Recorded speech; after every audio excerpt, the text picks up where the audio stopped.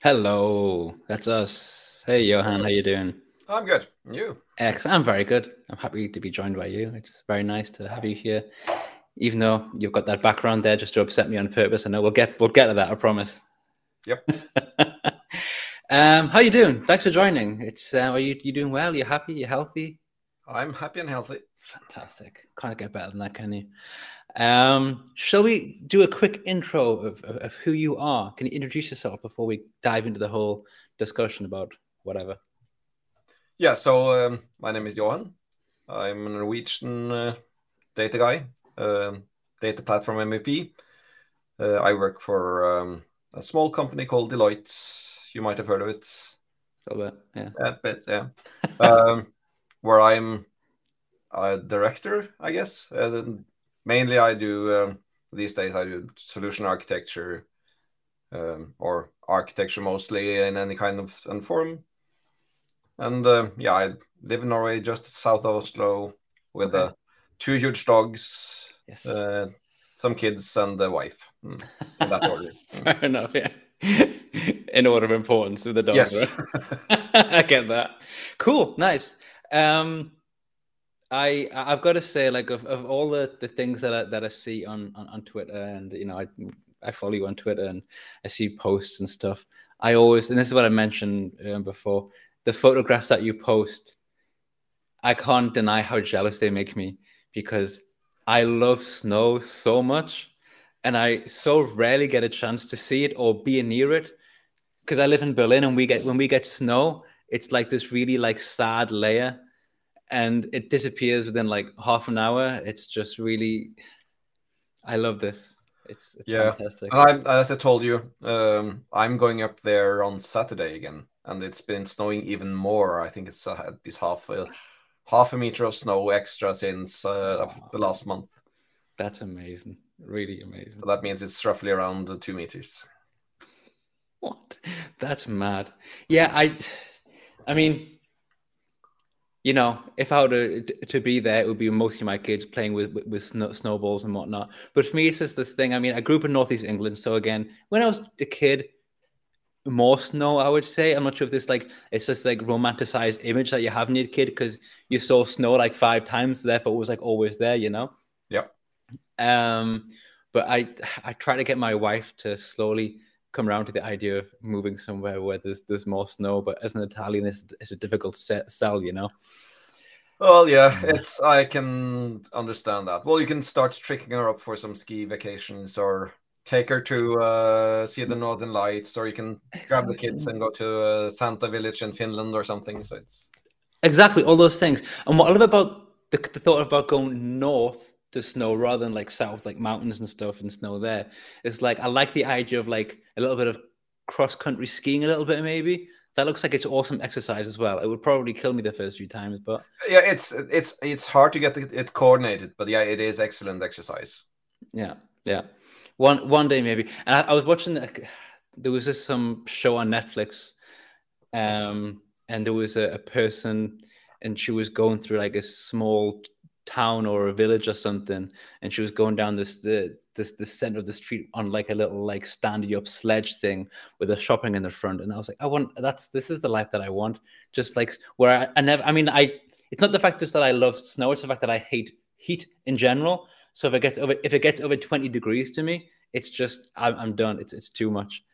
So yeah, there you go. See, cross country skiing is the best exercise. I have got to do it. It's right. You're right. You know what I Yep. mean? See, there you go. I'm going to take a lot of screenshots, and I'm going to present these as more like argument towards my wife that we need to slowly move up that Yeah, way. I'll send you some pictures. Probably Do it. 17th of May, I will probably still be able to go skiing in the mountains. Amazing. Well, we're going to Austria in 2 days. We're driving down for 2 weeks in the mountain area. There'll be no snow, mostly just rain, and well, there'll be some snow, but at the top. So I don't know. We'll see something hopefully. Alps should have some snow, even though it's been a bit harder in Europe this winter. It'll be there for sure, but I don't get that high with my kids. You understand, right? Oh yeah. So we kind of go in like the bottom version of the Alps, kind of like the baby Alps, Oh whatever. yeah. And this year, this is the first time because I've got 2 dogs as well. I'm taking. Last year we had 1 dog and we didn't take it. This year, 2 dogs, 2 kids, one of those big boxes on top of the car with all the stuff inside. We're really going for it this year, like a proper, feel a bit like Chevy Chase going on with all the stuff that I'm going to have in the back of my car. So it's going to be a good time. It's going to just remember that it's safe enough to put the kids up there if they start whining too much. Absolutely, they've already been threatened with it like twice. Honestly, we bought this thing, and as we it's pretty big, and we were like, it's a warning to tell my kid to go to the bed. So it's. I thought it might be a warning that my oncoming joke just wasn't funny enough. That's fair. No. No, we bought this huge box at the top of the car, and we bought like the biggest one that we thought was reasonable. And the person who sold it to us, like, she made like this joke, said, "Oh, it's where your granny sleeps or something," and it was funny. We laughed, and then we left the store carrying this thing, and then on the way to the car, we met someone who told the exact same joke. We're like, "Okay, yeah, that's funny." And then literally another 30 seconds later, someone told the exact same. Like, you know what? I think this is a really standard German joke that I've never heard before. And they're all saying it one by one. So this is, and I feel like sometimes as a foreigner, it's really good for Germans in this country because they can recycle these really old jokes that every German's heard before and I haven't. And I really just laugh and react to them. So this was my experience of buying a big box to the top of my car. Anyway, I'm rambling, which I tend to do. I'm sure you didn't. Yeah, I'm sure you didn't come to and here to speak about me buying a box for my car and snow and whatnot. But yeah, just with that background, I couldn't resist a bit of snow chat. I hope it's okay. I was watching some of your clips and whatnot, watching some videos. Hey, Laura, how are you doing? Thank you for joining. And I was hoping if you could shed some light on one particular thing because I thought it was quite, maybe not for you particularly funny, but it kind of caught my eye. You were mentioning once in a video, I forget which one it was exactly, about you went on holiday and you came back home to a $3,000 bill from Azure, which I must admit is one of my absolute nightmares, which is why I'm always very scared to play with all these things. I'm curious if it's okay, as how did that happen, and did it ruin your holiday to come back for it? No, so being an MVP, I get the stipend to play around with to run demos. Oh, that's cool. So I had last year I did 2 talks on cloud adoption framework, which is Microsoft Wall Architecture framework, so on and so on. And they have a very cool scenario called cloud scale analytics, which is perfect if you really want to roll out standard data mesh. Enterprise scale, of course, but large data mesh with Synapse and Databricks and everything. The whole shebang. They've got bicep templates for everything. So I did a talk on this because it's a very nice way to get started, at least in a larger setting. Of course, enterprise scale means that it rolls out the whole shebangs with maximum Databricks and blah blah blah. And so after the second time I'd done it, I think I had the third presentation the week after or something, so I just completely forgot about it. And because it's one of these, the stipend is pretty nice, so I don't really need to think about having Synapse and everything rolled out. And then I started getting warnings, and I ignored them because it was just around MVP renewal time in June.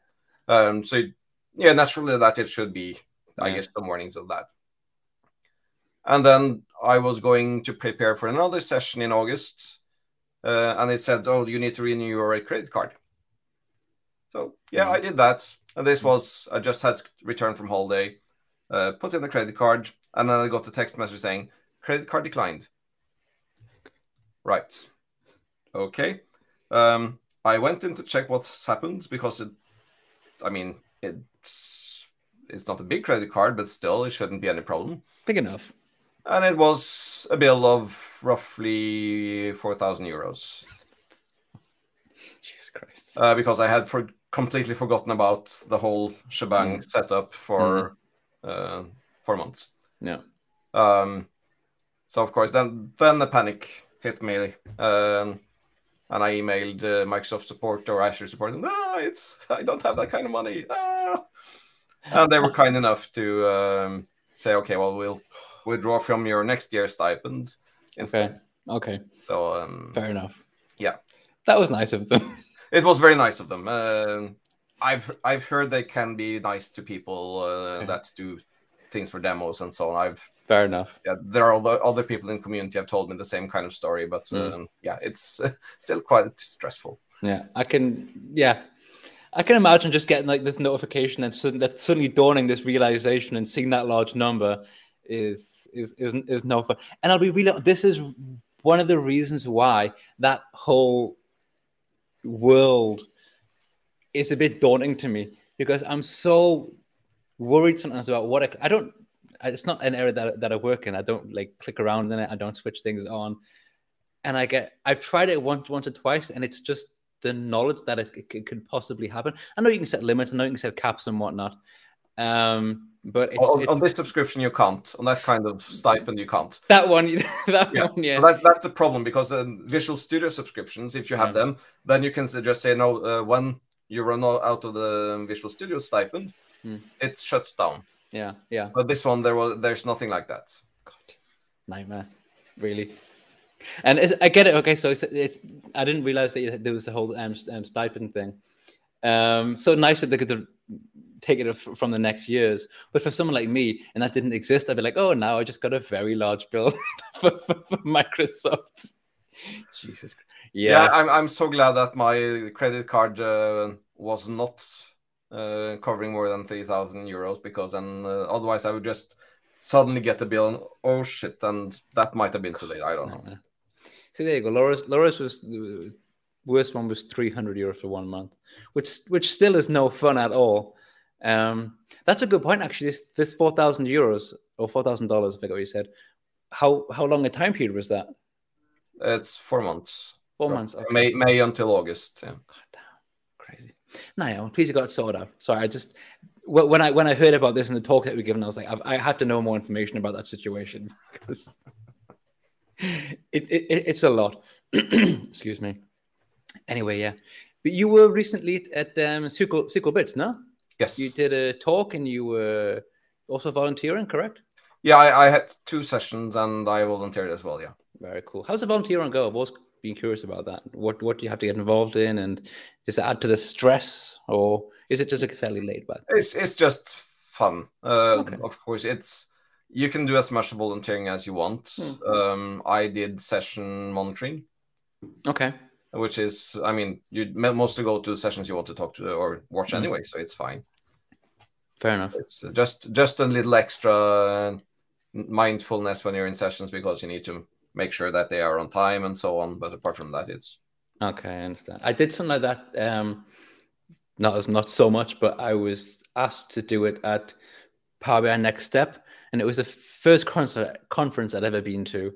So generally, just not particularly familiar with what happens and what goes on, and they did ask me to do it, and I was like, yeah, okay, and I did it for Reed Havens. But I didn't realize really what it entailed, what it involves and stuff. And hey, Matthias. And they said, yeah, just make sure it doesn't go over time, basically. And I feel that I'm the worst person possible to ask about timing, because my ability to lose track of time is just astonishing. Like, really. And I was like, I don't want to mess anything up for someone. For anyone really, but for Reed, so I'm sitting there and like, I didn't actually watch any of Reed's sessions. I was just the entire time like staring at my phone with these cards in front of me, and I was like, also, I don't know if he's seen my card, so I hold up a card and then kind of gently start to dance the card just to make sure it was somehow like in his eye line, I was like, oh my God, crazy. So yeah, not a lot, but just for me, I was like, is it okay? Is he going to be upset with me when he realized he's got 1 minute to go and he thought he still had like 15 or something? I don't know, but good fun. But how did your sessions go? Did you enjoy them? Feedback good? And they went well. One was a thing I'd never done before. It was just demos.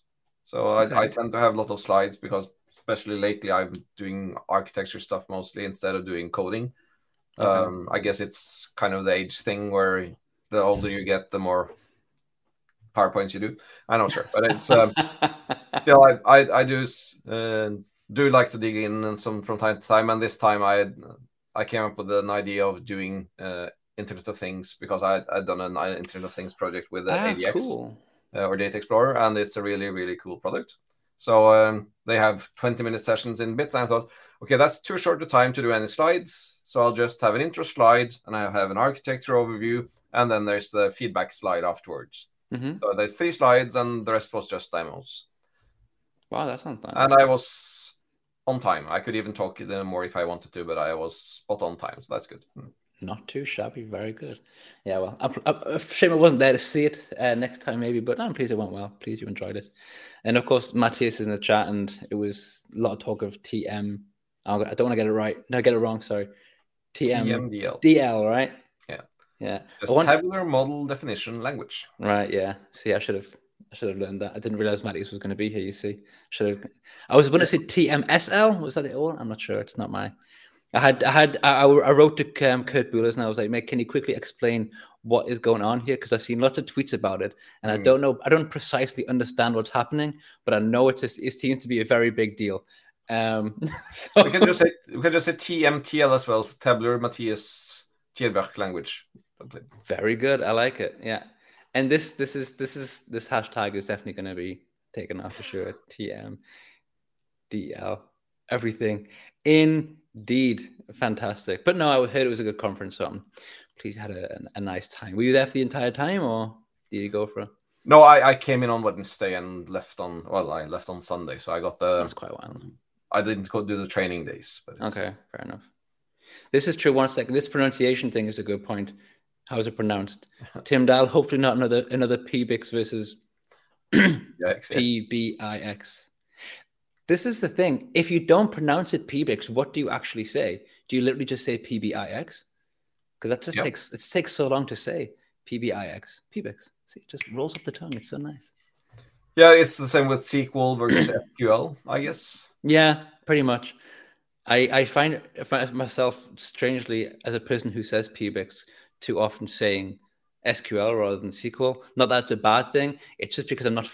It's not the world I kind of started in. I started very much in the whole Power BI world. Obviously, that's kind of where I am and where I remain. Otherwise, I'd have the world's worst Twitter handle. But exactly, yeah, SQL bits. So. Well, speaking of Twitter handles, mine is a bit worse, I guess, because it's. I started off not tweeting about data stuff. So I won. The thing is, I was curious about that until I went on your blog, and then I understood what it's about. Yeah. Some good recipes there, by the way. I'm going to try them out for sure. So please explain that. I mean, I guess I understand what it is, but just for the background. So my Twitter handle is intolerance or intolerance. It's because I have multiple food allergies. So I started off tweeting about and blogging about food, gluten-free and dairy-free foods. So, yeah. Yeah, and hence that. Yeah, and I couldn't be bothered changing it afterwards, even though my GitHub handle is SQL Clause, which I guess makes more sense. That's actually very good, to be fair. SQL Clause. I guess that's probably taken on Twitter at this point anyway, to be honest. There probably aren't that many good Twitter usernames actually left. Or the amount of Twitter accounts. I think that's actually free, but it's, again, I had too many people following me as intolerance, and then I thought I can't be bothered. Fair enough, so. And you've got to weigh up sometimes how important it is, like how much you actually care about it, Yeah. I've had a discussion with several people at some point about changing all of my online names and stuff from Power BI guide to something else because there are too many Power BI guys and it's really hard to find. I was like, what name could I come up with? And after I was just like, I just don't think I care that much, to be honest. It's all the effort that would involve. I'd be like, I just changing my email address, changing the URL, changing all the Twitter handles, YouTube stuff. I was like, whatever. Yeah, It's really, at the end of the day, it's just not that important. No, it's just some text. Exactly. Do you how much in the world of Power BI do you exist? Somewhat, not at all. Because our worlds are quite adjacent. Well, let's put it this way. I started using Power BI before it was Power BI. Power View, Power Pivot. Yeah. The whole Query. the transition.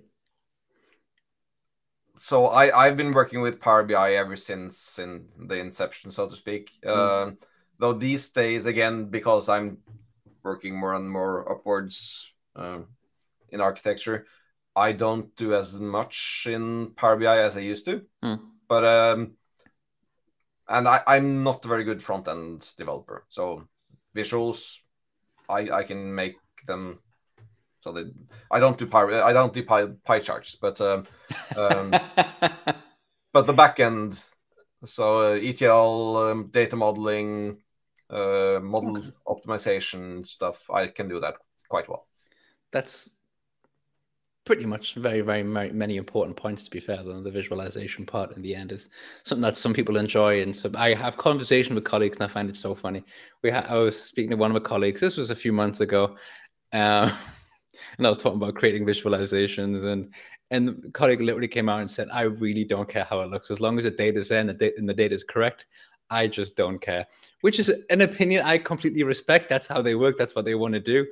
But yeah, it's if you don't create wonderful visualizations, there's something that everyone's gonna enjoy, something that everyone's gonna like. Who likes pie charts? It's a skill, and respect skills. Yeah, I guess nobody should do pie charts, even though I was in a presentation today or internal company presentation, and people were displaying pie charts, and I was. Yeah. There are I love that reaction. There are certain things I've kind of slowly become more and more okay with. Now, I am going to say one of those things is pie charts, not the general use of pie charts, but, like using pie charts in an appropriate situation, the whole, how many, like 2 categories and that kind of stuff. So whatever. I will still generally try to not use them, but would I rather see a pie chart than, I don't know, like what's it called? A tree diagram or something? A tree, I forget what it's called now. People know it in the chat now. I'm talking tree map. About. Tree map. Thank you very much. Yeah. Did you see that? There was somebody posting from Reddit on Twitter just recently about somebody having made the worst data visualization ever with an exploding 3D pie chart. Yes, that was the work of watch. That was wonderful. That was, I think, is it SQL Gene? Yeah. And that was great actually, because it was, oh man, if I was quicker at searching, I could try and pull it up and share the screen. It's an anti-pattern, so to speak. Yeah. It is. It's beautiful. It's so ugly. Really, it is. Yeah. And the thing is, it's the sort of thing that would also be really hard to make. I tried to create the 3D kind of bar chart with the shadows, and I got to a certain point and I was like, I can't. I've done the 3D bar kind of I used Deneb to kind of put bits and pieces together, and I was like, I got to one point and I was like, you know what? This much effort to create that is just stop. It's not worth it. But then I showed, and Gene sent me the link. Said we've tried to recreate it, and we've got these pieces. Fantastic stuff, really. If you can find it, I would really recommend checking it out, because it's a thing of absolute beauty. Yeah. Truly. And for those asking, yes, it's coffee, or it was, but it's But it's gone now. Yeah. So there was I noticed there was a whole conversation going on in the chat that I kind of missed the start of, talking about critical measures belong in fact tables and stuff. And it got, I have no idea where that came from. So usually I would try and bring these chats into the screen as well, just to, I don't know, bring things up. But sorry that I missed the start of that conversation. It kind of lost track of me as we just started talking about pie charts and all that kind of stuff. Yeah. Tell you what impressed me recently. I've been kind of diving into Tabular Editor more and more to learn some stuff. And I've been speaking to asking Bernard the standard questions, because he knows the answer to it, and about scripts and stuff. I played in Tabular Editor. It's possible to play Snake, like Snake. Yeah. Kurt from Data Goblins created this game, which is a wonderful thing to do, to be honest. And that's one of the things that I love, that combination of, like, when you see people coding, whatever code may be, it doesn't really seem sometimes so creative, but I love it when people get creative with that sort of thing, create this really... You should have seen Chris Webb did for Power BI Power Hour at Past Summit some years ago. He created a dialogue with the spirits or ghosts of BI tools past. So he had actually managed to code into Power BI and then time it so he had a conversation going, and different older versions of Microsoft Power BI or BI tools came and talked to him. That's amazing. It's fantastic what you can do with some imagination and Power BI. Yeah, absolutely. Wow, that's really cool. Yeah, and I mean that I've seen like excuse me, like games like someone created like Minesweeper or what have you, and these are all like really fantastic things. And I saw in Deneb you can play in Deneb you can play what's it called? Pac-Man, for example. And not that I say Deneb, I should say actually in Vega. I'm just biased towards Deneb. 1 second. Yeah, we need you in Deneb. Who needs to edit it? You know what? The thing is, Tabular Editor is this kind of area that I've wanted to really get more and more involved in. I've always just kind of used it. I've underused it. And I slowly discover like new bits and pieces that I kind of should know about. But I've currently been kind of like trying to help like my colleagues use it a little bit more. So to do that, I had to learn it better myself, because I had to, like 2 days ago, I had to give like a training. It wasn't a training, it's like a 1 hour introduction to it. And I was like, do I know enough to talk about it for 1 hour? So I had to brush up a little bit, And if you manage to do that, then you know enough, yeah. Yeah. I think I always like managed to fill the first 10 minutes with a bit of rambling about bits and pieces of stuff. But yeah, it was okay. But it's one of those things that, the more you learn, the more you kind of go down into little rabbit holes, and I want to do this and I want to do that. Yeah, and again, that's what's fascinating about Matthias's new language as well. Okay. The combination, because I mean, again, I'm old. I'm used to working in Visual Studio and MDX, for those who are old enough to have been unfortunate enough to work with it, makes DAX very simple. But always used to coding everything, and you can even go back on the XML or the JSON behind it and edit things as well. And then you came into Power BI, and everything is in a binary file, and you can't really do any source controls. You can't do comparisons. You have to deploy it by publish to web. And suddenly we have the opportunity to go into the code behind with Tabular Editor. I started working with it quite soon after they launched the first session, and then or the version. Of course, now I haven't worked with it for a couple of years, but seeing how Tabular Editor and the TMDL works together, it fills gaps that I've always been missing in Power BI. Yeah. Okay. And again, from a back-end point of view, it really, really, really helps. That's awesome.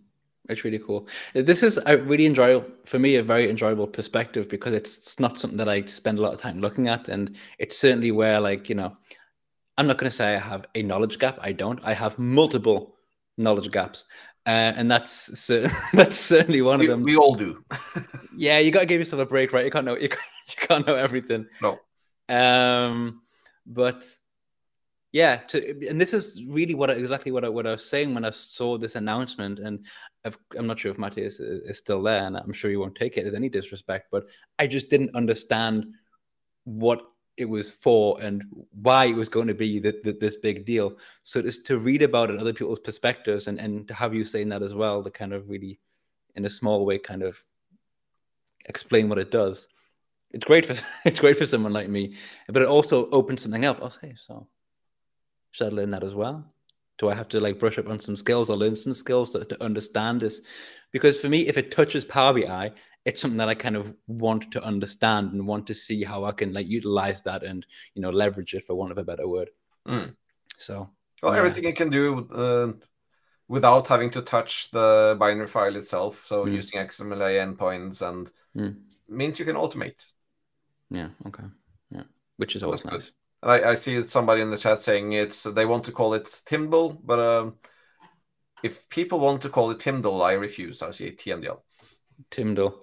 It sounds too close to Tinder for me, to be honest. Timble. Yeah, no, it's TMDL for me. So. Yeah. Well, with the first time I saw it, I was like, I kind of associated with like, TLDR, too long didn't read, and that was kind of like too much didn't learn, like this kind of thing, Yeah. Yeah, I think I've heard it. I've mentioned Tyndall. You know what it is? I'm just lazy. I'll just say whatever is ever fastest, to be honest. Yeah. So Matthias will probably hunt me down on Power BI Cruise in a month and you definitely yell at will. me for seeing TMDL. But yeah, you will. Tyndall. TMDL. I'm probably gonna. I'll be honest. I'm probably gonna end up saying Tyndall. I can't lie to you, mate. We'll see. But yeah, it's one of those things as it slowly kind of becomes more relevant and more widely used. But this is also an interesting thing for me if I look at this perspective from if you have like a tool like Power BI, of course. And I've said quite a lot that way it kind of like changes, whatever, be it careers or people's skill sets of what people focus on. For me, completely changed my career because it's something I've never really worked with before, other than I started with Excel, then I discovered Power Query, and then that led me to Power BI, and then this, etc. rolled on from there. And I find it interesting that you have a tool like Power BI that then generates other tools that surround it. I mean, there's a multitude of external tools from Power BI, which is great for the community, but also for Microsoft. That's pretty phenomenal as well. That they have people creating these things that make their tool so much more, I don't know, versatile or so much more something. I don't know, but it certainly benefits everyone, Yeah, and just making a tool that makes other people create add-ons to it because it's so great. Yeah, it means that people love it. People use it. Yeah, for sure. I mean, me myself. I mean, I spend so much time using Deneb, which in itself is something that was created by someone to use within Power BI.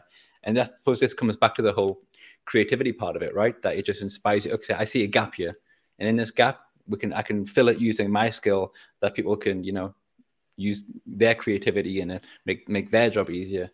No, it's a very, very nice thing. I just don't understand where people get started with this. Like, Matthias is his first idea. I have this. I could do that. I'm going to build it, and I can ask Matthias that at some point. I'll get him on to come and talk about all this. So I sound less like the ignorant person that I'm coming across as right right now. Oh man, but no, it'll be wonderful. I'm quite sure. I look forward to it. So yeah, other stuff. Well, I mean, in generally, like, what's your day-to-day stuff that you do? Like, what's your? I mean, you tell me what your job is. Where do you spend your time most furrowing your brow and kind of working over and getting drawn into? It depends. As I said, I just had a project before Christmas, pulling data from sensors on factory floors into a IoT hub and then into ADX, and then building analytics on top of that. And yeah. And then on the other hand, I'm also helping or designing data platform using only open source tools for on-prem use right now. Nice. So I'm a jack of all trades kind of guys, and it means that I sometimes have to spend more time learning new stuff and actually doing anything. Yeah, but you still have time to go to your cabin. Yeah, I mean that's a happy place. So that's you can relax there, and I have solar power. It's an off-grid cabin, so it's solar power, but I can charge my computer, and there's internet access there. So wow, that's impressive. So I can work from there if I want. That's pretty cool. I mean, living in Germany, the thought of going to a cabin and having internet is impressive, given the fact that Germany isn't really known for its good connectivity.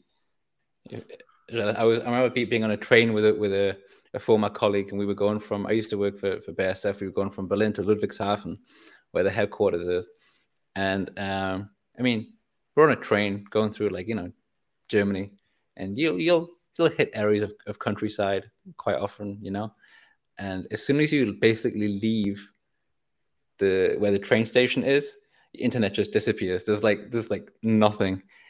And they've improved it now. There is now Wi-Fi on the trains, which was very known didn't work for like the first year.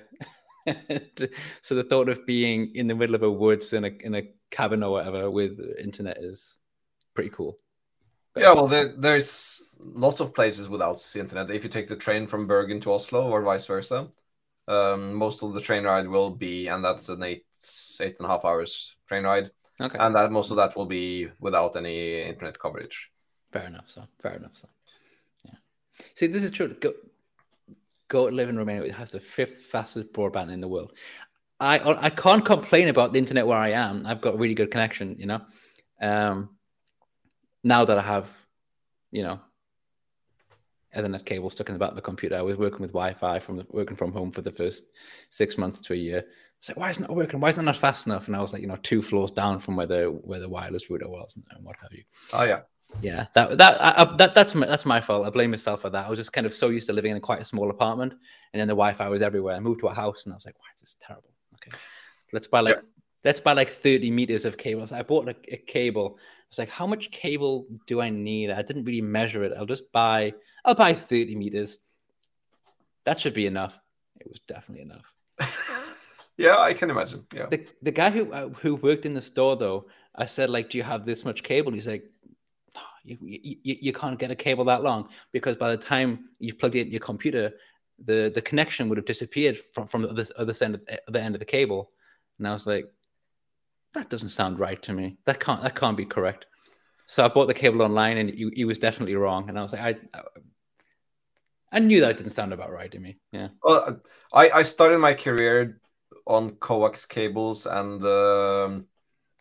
not Ethernet, but token ring. Okay. And one of the most common questions or problems with network connectivity was that because there was an end cap you had to put on. Yeah. Because there was a T connection into your computer, and then there was an end cap, and that fell off.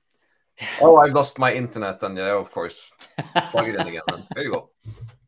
Yeah, the classic. It's not plugged in. I love that. It's so true. This is true. What Christian is saying is accurate. It's basically Germany still uses old ADSL and old infrastructure equipment. It's known that there are quite a few places in Germany that's still using this old whatever copper, what have you, and it's just like crazy slow. But to be fair, it's the same. I know it's the same in parts in the UK as well, and they complain that their internet speeds are kind of like 5 something per second or whatever. It's like, yeah, Norway is gradually going away from that and into 5G for those places where they can't be bothered to put in fiber. But yeah, I worked in Romania actually as a tour rep in 94, 95, 96. And some of my Romanian friends told me about how easy it was to get just a phone line installed. Basically, one of them actually by a joke said he was a professor at the university, and they asked 2 students how they could pass. And he said, well, if you get me a phone line, I'll make sure you pass. And then suddenly he got a phone line and he was, oh shit, what should I do now? This was in 94, I think. But yeah. Wow, that's really impressive. That's cool. I love it. So as Christian said, they were late to the party, so they have, of course, then been able to just roll out proper internet. Exactly. Yeah, it's slow, but then when you get there well. Yeah, it's true. I remember it was, forget what year it was. It was a while ago. It's maybe like 2008 or something. I was having a conversation with someone who was in the outback in Australia, and they were talking about like having the internet and stuff. I stopped for 1 second. I was like, hang on. I never thought, how do you actually get the internet in the outback? Like, how does that work? And he was like, satellites. I stopped for a second. I was like, is that true? Are you mocking me? He said, no, it's satellites. And I'd never actually thought about it. Like, it was my first, understanding that people get the internet from space. I was like, wow, this is fantastic. this is really cool. Because in my head, I was thinking, do you just have like really long cables, like all the way through the outback? Like, how does that actually work? It's one of those things that until you actually think about it, it's just like, okay, they have the internet, it's there. And then you think about it, it's just kind of like, hang on a second, I don't understand anything that's actually happening here. Yeah. Good stuff. I actually remember the thinking of that sort of thing, the stupidest question probably I've ever asked anyone as an adult, not as a child, doesn't count. As an adult, this was actually only a few years ago. And again, you say some words and you realize as the final word is coming out of your mouth how stupid it is.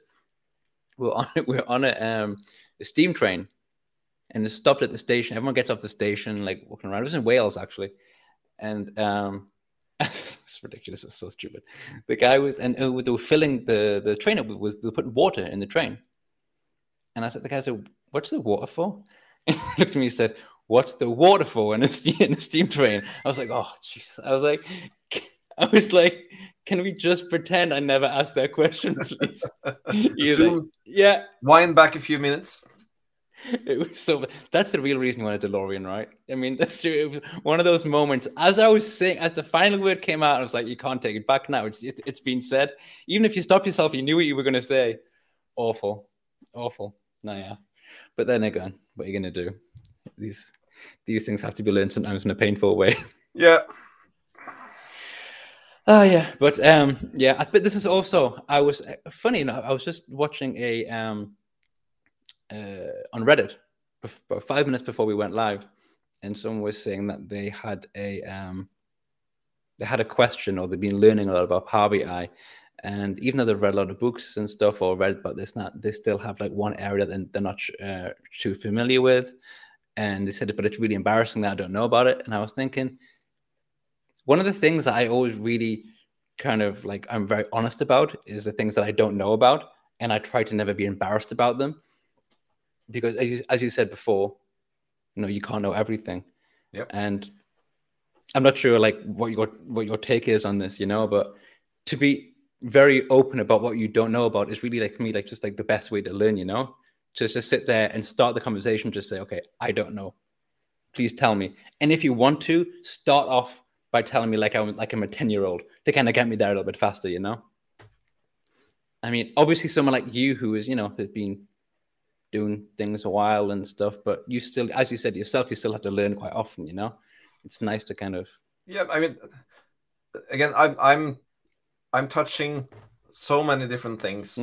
So typically you have to just learn enough to load it into memory first, or front memory, and then you dump something else that you've worked with a couple of years ago, and you forget that. In the end, there's so much new things happening all the time. You can't keep up with it all. So either there are people who are deeply technical, deep dive down to, I mean, they can start from the top and just go woof down. I'm not there. And the more I learn, the more I know I have to learn more of. So it's not embarrassing to admit that you don't know a certain topic or anything about a tool or whatever. It's just an opportunity to learn more. Absolutely. Yeah.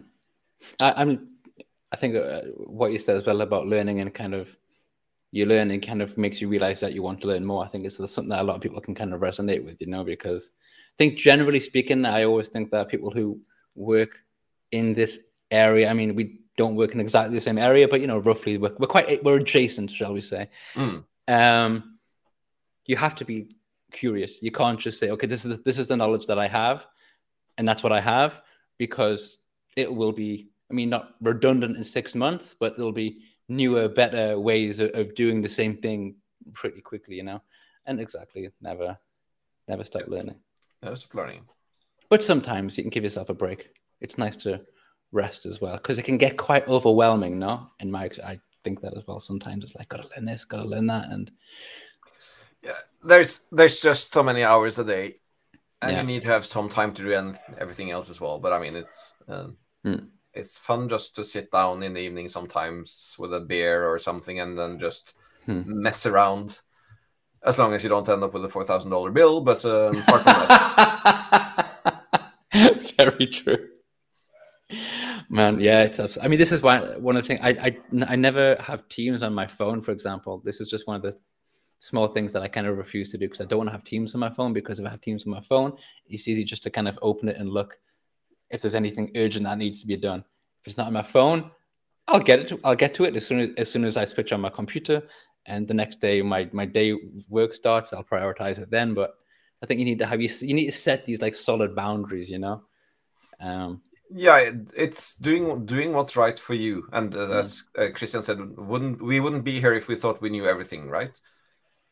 And yeah, it's very true. Yeah, very true. No, but personally, I have Teams on my mobile for several reasons. One of them is because if I do home office and it's a nice day, and I have some meetings, I can take my dogs for a walk in the forest and that's nice. Talk on the phone. So it's good. Yeah, that makes sense. Yeah, but I think it's important to do what's right for you. It's exactly that. Exactly. Yeah, I actually remember like during the peak pandemic, I certainly had Teams on my phone. Then I remember because my kids, of course, weren't in school, as were no kids in school, and we have like a small garden, like a 10-minute walk away in Berlin. You have these called like a Kleingartenverein, and I remember like being in my garden with my headset on and my Teams on my phone, being in like as you say, like conferences. My kids were like playing in the tents in the garden and stuff, and I'm just kind of sometimes I switch my video on just to kind of everyone can just like kind of see what you're doing. It was like a nice different thing. But now with the kids are back in school and I've got my desks here, as you say, I don't have it, but it's whatever suits you, whatever feels right for you and stuff, you know. Yeah. I also even when I'm away on holiday, I'll try to use like social media less. I'll won't send out tweets about Power BI and like see all the updates that exist. And this is the thing as well. It can be 2 weeks, but you can miss like an important announcement in those 2 weeks, you know. So it's like this bunch of updates that you have to browse through. Yeah, absolutely, yeah. This is a good one as well. Like stopping the boundaries by having no notifications during certain times of the day. Yeah, for sure. Yeah, it makes sense. But yes, it's just to kind of find that right balance, because I think it's for me, because I wasn't always in this area. Yeah, I wasn't always working in this field. I kind of had several jobs doing different things before I arrived here. It was different to kind of start to get involved in a profession where it was quite fast, you know, where it was kind of like there's this and this. So I kind of like adjust my mindset, you know, because at first I didn't do that. And it probably was actually during the pandemic where everything just generally got more overwhelming anyway, you know, that I decided to kind of like, let's have some like hard boundaries and put those in, you know. Yeah. But yes, also go on holiday to a place where there's no internet. Germany. Actually, when I bought my cabin, our goal, we had been renting cabins without internet because of that. I used to work for Capgemini before, and they always had an important part when you went to the university saying, well, digital detox, which is a quite nice, catchy word. But again, just disconnecting everything, and they have full excuse. Sorry, I'm offline. I can't be reached by email or phone or whatever. But we just fell in love with the view and the cabin, and we realized afterwards that yes, there is a lot of internet. There is quite fast, high-speed mobile broadband. But that's okay as well. And when the pandemic hits, we could, of course, then take kids up to the cabin, and we can stay there for a longer period of time, and I could still work. And now the kids are teenagers, of course, getting away from their computers or mobile phones can be an excuse to refuse to go. So, allowing them to do that is fine. But the benefit of having a cabin that is off-grid means that you have to sometimes think about charging the batteries, and you have to think about all this stuff. And of course, you need to go out and fetch wood, and you need to go to the well to fetch water. So you get to disconnect from daily life anyways. That's cool. Yeah, that sounds appealing, I must admit. At times. The problem is, of course, there's almost 2 kilometers from the parking place up to the cabin. So it's 2 kilometers and 200 meters of elevation. Wow. So I changed the shingle roof on the cabin, and I had I can rent or hire a guy to transport things for me on snowmobile. But of course, I had miscalculated, so I had to carry stuff upwards in the summer, and it was like every package of shingle is 20 kilos. Wow. And I had to carry quite a lot of them as well as some wood. So it's, for some reason, I lost quite a few kilos that summer. I was going to say, that'll keep you fit at least, right? Yes. Oh, yeah. It's one of the things, it keeps you fit, but then you kind of carry like the fifth one and you kind of start to feel like a tear in your muscle somewhere. It's like, this is not going to end well. Yeah, that's... there are times when you say, why the hell did I find this a good idea? Yeah, absolutely. I have no like experience or that sort of thing. It's the sort of thing you always again romanticize, but it does sound like a wonderful thing to have access to. So it's really quite cool. Yeah. By the way, what type of dogs do you have? I have Scottish Deerhounds. Right, I've seen a photo. They're kind of quite the tall kind of. They're quite high, right? They're quite big dogs. They are quite high, and the male dog is quite big for a deerhound as well. They tend to be around about 75 to 80 centimeters, and he's 85 centimeters on the shoulder. Wow, that'll do. So they're like a good run out in the countryside as well. They keep you moving. Well, the thing is, they are. If you want to try and run with them, you will lose. They can get up to 60 kilometers an hour. So mostly, they're both old now, so now they don't run as much. But generally, you can then just take them into the field and let them loose, and they will run and train themselves. Cool. But of course, you always have to go outside, no matter rain or wind or snow or whatever. You have to go outside, so you get out in fresh air. Nice. I have two dogs. So one, as I said, is a little dachshund, and the other one is a I always forget it. Benny's mountain dog. So a big difference in size and what have you. The Benny's mountain dog, she's still a puppy, but still significant size. And she loves everything that the other dog hates. Like the other dog, if it's even slightly raining, he's like not going out. But she like for me it's amusing because she will not touch anything that's wet. But the Benny's mountain dog, she'll like intentionally walk through like the deepest puddles just to have like experienced it. Like she'll lie next to the door because it's cold. It's like I feel like that dog likes the weather that I like. When it's wet, when it's cold, we want to go outside. And the female dog, she hates rain as well. Okay. So and because she's quite peckish, so she doesn't eat a lot, which means that she's quite thin. Okay. And they are quite thin dogs to begin with, so of course that means they don't sit because it's just bones. Yeah. Okay. The only time she's really been sitting is when she's trying to move as far away from the rain as possible, so squeezing in. I love it. Yeah, it's good fun. Yeah, they're amusing. I don't know.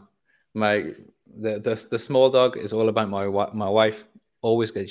If I close the door and my wife's on the other side of the door, she just cries constantly. Yeah. It's like what did I do to you to make you hate me so much? Oh yeah. So it'll be a fun trip down in Austria with them for the first time to see how it goes. The weather's meant to be pretty pants, but whatever. Yeah, it's a chance to get away at least. So. Exactly, and we're going to see. We'll have a friend from the UK meet us over there as well. So we'll have some drinks. It's quite a big house on rainy days. We can stay inside, play games, play a bit of Nintendo Switch. Oh. Bit of Mario Kart. Love me some Mario Kart. Oh yeah. So, even though these days my oldest son is getting too good at it, so I never win. To be honest, I'll be happy if my kids start to beat me because they have massive huffs when I beat them. So like, what do you want? And then my son recognized the other day that I don't do it often, but I let him win just to kind of, he's like, did he let me win? And I was like, yeah. And then he got in a huff about that. I was like, what do you want from me? I beat you, you get in a huff. I let you win, you get in a huff. This is... Yep. somehow I win, but it's still a lose-lose situation. So what are you gonna do? Now, yeah. Anyway, I'll start to say thank you for joining, because it's we're approaching that hour mark, and I actually have to go and start packing my bags for the holiday and seeing what we can make fit in that car of ours. It's been a pleasure, mate. I really appreciate you taking. I've had fun. Yeah, I'm pleased. This is always nice to hear. I'm pleased you had fun, and I'm pleased you chose to kind of taunt me with that photograph of snow. It's as close I'm gonna get to. I'll tag you in some pictures when I come up to the cabin again. Yeah. Do it, please do it. And to be honest, I have to say it's also my own fault, because I could have had a holiday in Norway any number of times in my life, but I have never done. I must be honest. One of the reasons I haven't done it is because sometimes we're looking and say, "Oh, we'll go for a holiday in Norway for a couple of weeks. It'd be nice." It's not the cheapest place to holiday in Europe, I have to say. It's not. But it just looks wonderful. Like Norway, Iceland, I'd love to go there as well. All these kind of. So one day I'll get there and I'll have my own photographs of snow, and I'll tag you. Let me know, and I'll help you with an itinerary as well. So that's no problem. Fantastic. I appreciate the minute. Thank you so much. Everyone in the chat, thank you for joining. All the questions. I'm sorry about that conversations that I completely missed, but I'm not good at multitasking. I'll be back in a few weeks. I'm going to have a holiday, so you all take care of yourselves, and have fun. Johan, once again, thank you very much. Take care, and goodbye, everyone. Goodbye.